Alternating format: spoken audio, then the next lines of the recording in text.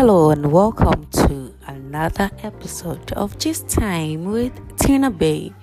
So Ghanaians woke up to a sad news, and the story is popular photographer Emmanuel Bobby, known as Bob Pizzel, is dead. Yes, the cause of the death is not known, but then insider information has said that he died from the deadly coronavirus. So this photographer had worked with celebrities including Yvonne Nelson, Jackie Appiah, John Dumelo, even some gospel artists like Joe Mettle, a lot. And so they've started pouring in their tributes to the late Bob Pizzel.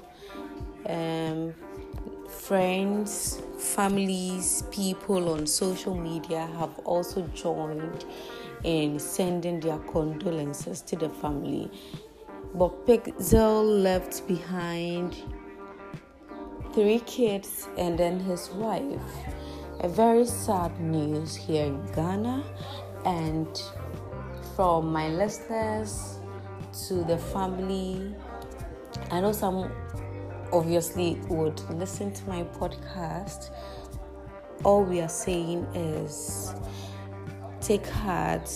His works will forever be remembered. He was a legend.